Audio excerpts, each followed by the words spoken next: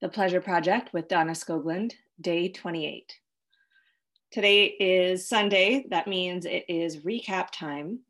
And it also means that I am more than a third of the way through this 80-day experiment of creating a life that sparks joy. Today I'm recording from Portland, Oregon, where I'm here with my mom and my sister. And we are in the cutest little home exchange house in a sweet little neighborhood. So I'm carving out a few minutes to share really what went on this week with my project, with myself, with my self-awareness.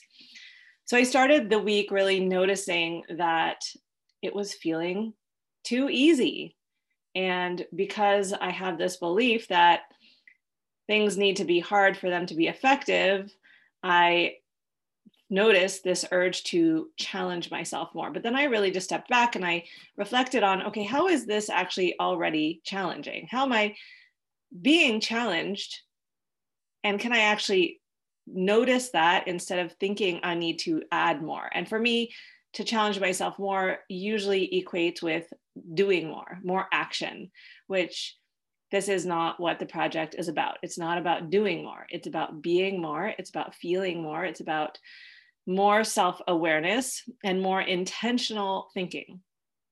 So a few ways that I am being challenged is keeping these daily podcasts really real and personal and not kind of going into my default mode of teaching.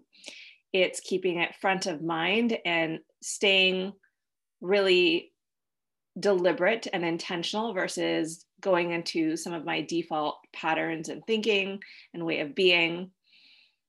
And I was thinking about, I'm expecting things to feel different. And, I'm focusing on pleasure and focusing on my thoughts and feelings. So I was thinking, like, what do I expect to be different?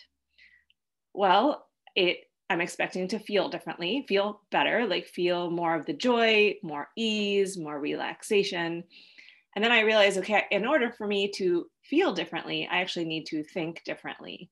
So I have a list of these desired feelings, and they include pleasure, they include calm and relaxation, they include abundance, feeling empowered, feeling embodied, feeling luxurious.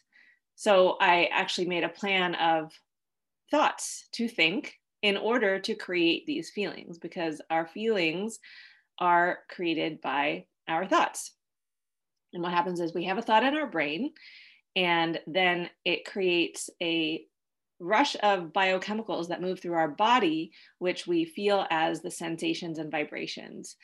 And so the feelings are the language of the body, and the thoughts are the language of the mind. And it's really important to create a coherence between our thoughts and our feelings, meaning when we just think a thought, but it doesn't actually create a feeling, then there's this dissonance, there's this lack of coherence, this lack of integrity of body and mind. So it doesn't, thinking things that we don't really have an emotional reaction to doesn't do anything. It only does something when it creates a feeling that's connected with the thought. This is why when people just chant mantras or affirmations that they don't actually believe, it's not doing anything. We have to believe the thoughts we think. So I really looked for thoughts that are available to me now, that I can believe now, that create these desired feelings. And I wrote them on a card and I put them on my desk, and I was reading them every morning and every day, and just to anchor in and cultivate on purpose, generate these desired feeling states. So my mom arrived on, what did she arrive? Tuesday. And one of this week's podcast, I talked about being triggered by my mom and noticing the instruction manuals I have for her, and noticing how me being triggered was me actually wanting her to be different, or thinking she should be different, or she should not be the way she is. And so I have really been focusing on letting her be who she is and not trying to change her, and being in that unconditional love and acceptance. And I am just noticing how I'm different through this project and just through the work that I've done on myself over the last year, but also many years. It's an accumulation. And seeing how I am able to be less reactive. I'm able to stay in that observer place where I can just notice how I'm thinking and feeling based on, her actions, based on who she is. And instead of defaulting into those old ways where I used to get really irritated, I used to just kind of be judgmental and sometimes not very nice. I'm not doing that, which is, it's nice to see my growth. And we've been reading a book. We have a lot of driving. We drove from Kelowna to Vancouver to Seattle to Portland. So each leg of that is about 3 hours, 3 to 4 hours. So many hours in the car. And we listened to the audiobook, Breaking the Habit of Being Yourself. And I read that book many years ago, and it's actually really interesting to read it now, being in a completely different place than I was when I read it for the first time, and how so much of what that book is about is what I teach. And it's really just confirming so much for me. And it's also helping me see, like, bring different strands of things together and be able to understand some of the science behind what I teach. And that book, if you haven't read it, I highly recommend it. It's about quantum physics and really just creating what you want using your thoughts and feelings. So it's very pertinent to this project, and we still have 3 hours left of the book. And in the end, he gives a guided practice to help you do this. Basically, in order to create what you want, you have to break the habit of being yourself, and you have to literally be someone else, be someone different.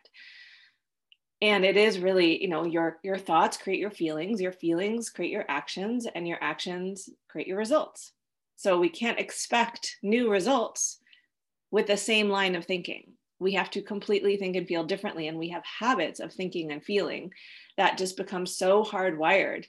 And this is what he means when he says breaking the habit of being yourself. And I really do feel like that's so much of what this project is all about, breaking some of the mental habits I have that lead to the stress, the anxiety, the scarcity, the pressured way of living, the rushing, all of that was pulling me away from pleasure. I also explored this week clean versus dirty pleasure, which I've been really just staying observant, because in this time with my mom, we're doing a lot of what could sometimes be thought of as dirty pleasure. We're doing a lot of shopping, we're doing a lot of eating, indulging. And what is the defining thing that makes it dirty versus clean is the motivation behind it. What's driving it? Are you doing it to fill a void, to escape a negative emotion, or are you doing it from a place of already feeling good and enjoying? So I definitely think it's more the latter that we've been exploring, but I am staying very mindful of noticing when sometimes the shopping is just, it's too much. And I really feel like it starts to feel very empty. And I notice I'm just being very aware of that and noticing when it's just not fun anymore. And we don't need to keep doing it. And there is a little bit of that kind of addictive dopamine rush that you get from these things. And instead of just trying to feed that, I'm kind of stepping back and really asking myself, what is true pleasure? What would be clean pleasure right now? So again, progress every single week, and really enjoying this experience of creating a life that sparks joy, and looking forward to how things unfold in the weeks ahead. Talk to you tomorrow.